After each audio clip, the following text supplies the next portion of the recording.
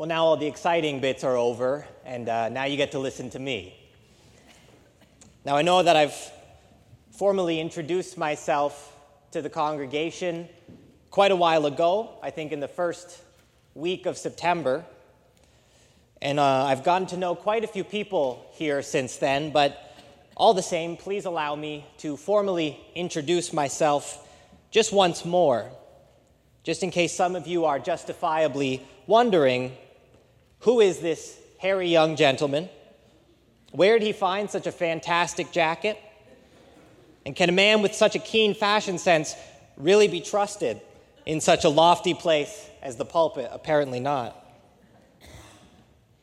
Yes, I can't tell you yet whether I can be trusted up here. Perhaps that's up to you. And I don't remember where I actually got this jacket. But I can tell you who I am. My name is Byron Kappas, and I'm a second-year student at Knox Theological Seminary at the University of Toronto. And I'm here at Glenview for the next 7 months or so as part of my program at the school, basically to learn and work as a student minister under the supervision and guidance of Reverend Dr. DeWolf. It's my intention while I'm here to get as much honest-to-God, hands-on ministry experience so that when I graduate and when I thrash and flounder my way into my first church, like a fish out of water, I won't suffocate immediately. Now, although I have very little ministry experience yet, I will tell you I'm no stranger to the Presbyterian Church.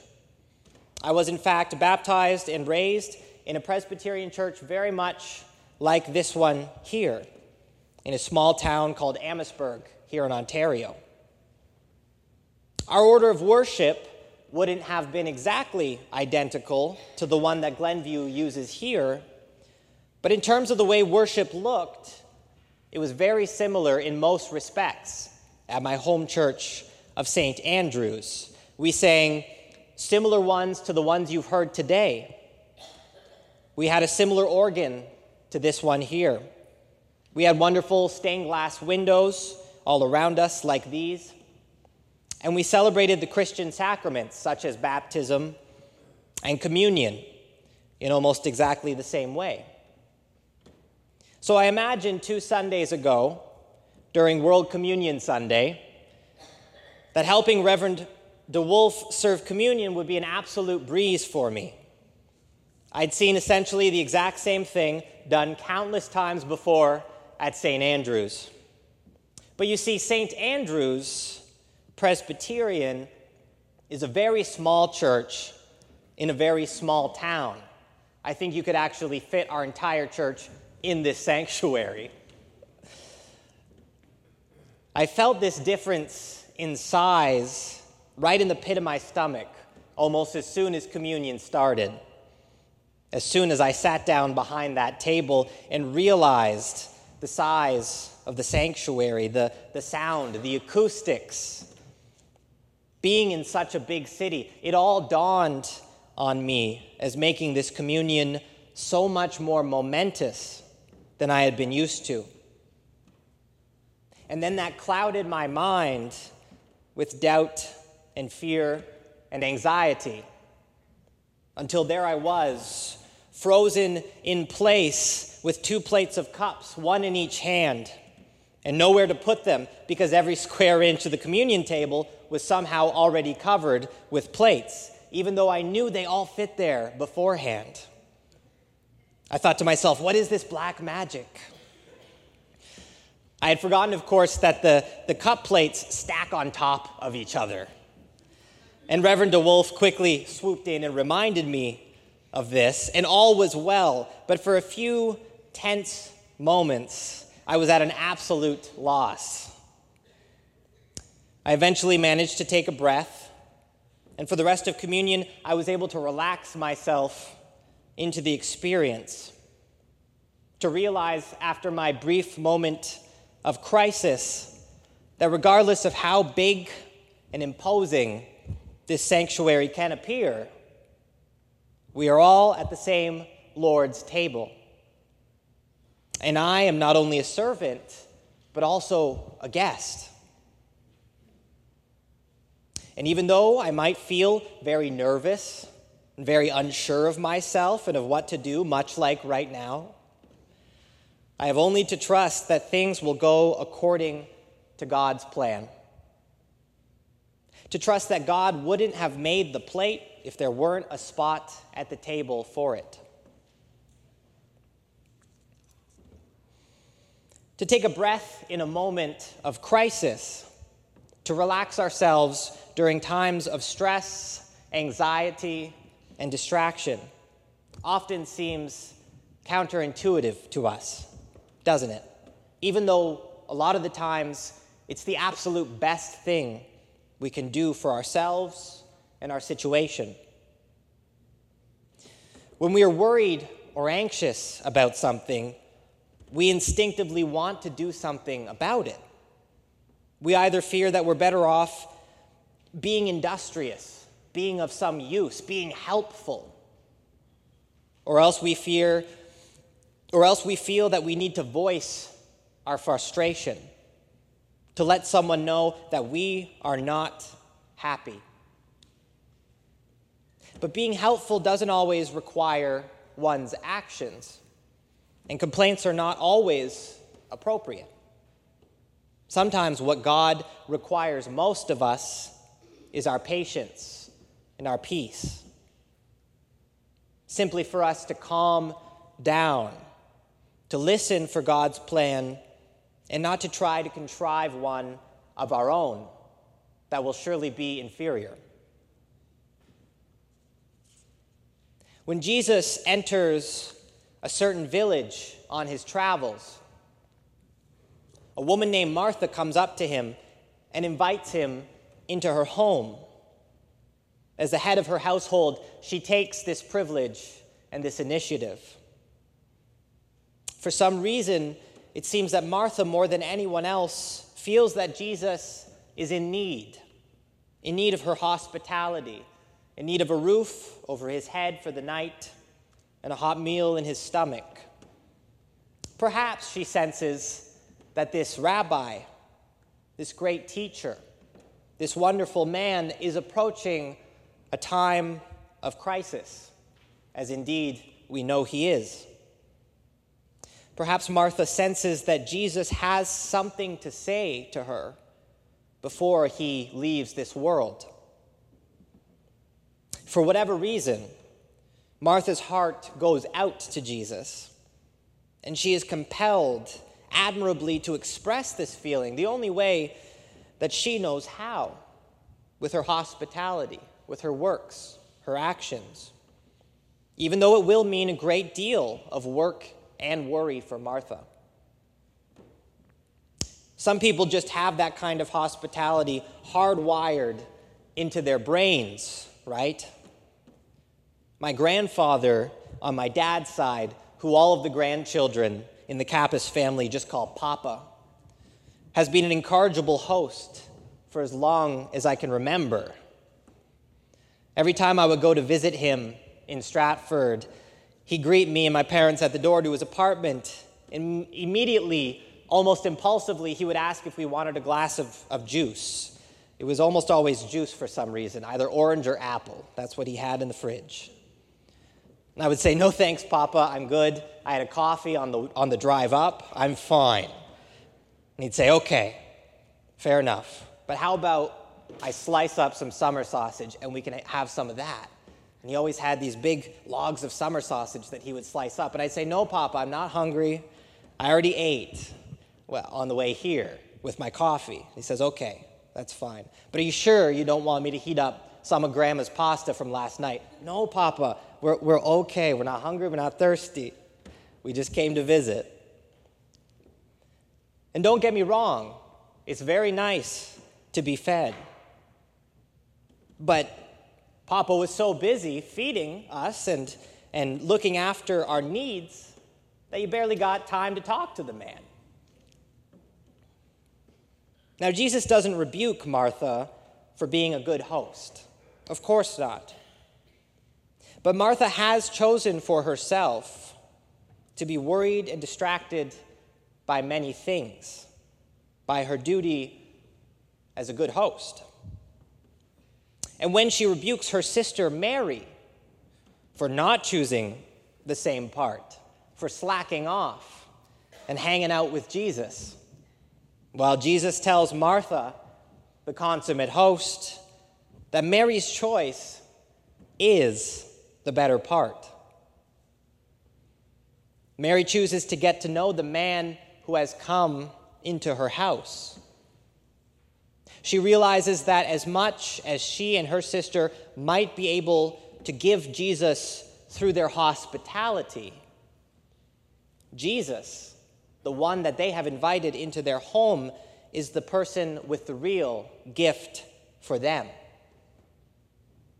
The gift of God's stillness and peace amidst anxieties and distractions. The gift of Jesus' comforting words and his good teachings. But Martha struggles against Jesus' stillness because of her anxieties and distractions. Somehow it seems, and perhaps we can identify with Martha in this respect, that she almost prefers her anxieties to Jesus' peaceful company. You might say that Martha is addicted to the turmoil of her own anxiety, so that the stillness of Jesus seems to her to be intolerable. Martha turns into her own anxiety and distraction, almost welcoming them. And in doing so, she turns herself away from Jesus. And this is not without precedent, as Jesus is no doubt aware in this moment. Martha perhaps reminds Jesus of the Israelites of Exodus, who experience a similar habitual attachment to an anxiety, an attachment so powerful in them that they nearly allow it to march them freely back into the hands of their oppressors, the Egyptians. When the Israelites are caught between the Red Sea and the Egyptian war machine, they do cry out to the Lord in fear. But then they turn to Moses and they say to him, "We told you so. We told you that this wouldn't work. We knew that we never should have left Egypt. At least there we would have had a chance at life, but out here in the wilderness, we only have a chance to die." The Israelites allow their anxieties and fears of being abandoned by God to die in the wilderness. They allow these anxieties to cloud their judgment and to make them believe that they would be better off in certain oppressive captivity than in uncertain freedom. That's the power of anxiety and distraction. Very different in circumstance, but I think quite similar in kind to the anxiety that Martha is dealing with. Martha meets Jesus. She hears his words, just as the Israelites have seen God's hand at work in a multitude of ways, in terrible plagues, and in wonders and in miracles. But all that disappears in the face of new anxieties and distractions. And I'm not talking about that. That's just fine. Just as Martha's hospitable zeal for Jesus gives way to her inability to settle down and to just listen to him. Now, Moses does tell the Israelites exactly what they need to hear. He says to them, "Do not be afraid. The Lord will fight for you, and you have only to keep still." This is the good news that Jesus communicates to Martha. Stop your worrying. Clear your mind of distraction. God is here and he has a plan. Throw some microwavables in the oven. We'll be just fine. Had the Israelites allowed their anxieties to control them, they very well may have led themselves back into Egyptian captivity and would never have experienced the promised land of God recorded in our Old Testament. And had Martha dragged Mary off to do some mundane chores, to carry the burden of Martha's anxieties, how much poorer Mary's life would have been, and Martha's as well. To have been deprived of the company of Jesus, all for the sake of a few worries and distractions. Now, speaking of worries and distractions, who's excited to vote this week? Very, very, very low nervous laughter there. Now, far be it from me to tell anyone how to vote, who to vote for, or whether to vote at all. I know that many people of my own age group don't bother to go out to vote. They just say, you know what? It doesn't matter what I do. Maybe they're right. I don't know. Voting is a strange thing to me these days because I can't tell anymore if it's a right, a duty, or a privilege. I know it's all three, but it's difficult to feel like good things are going on when you walk into that voting booth. For some reason, I was taught or learned from my parents growing up that it is rude and improper to inquire into people's voting habits. You don't ask people how much they make, and you don't ask people who they voted for. Those are the two rules my parents had when interacting with adults. And in some sense, I think that that's correct.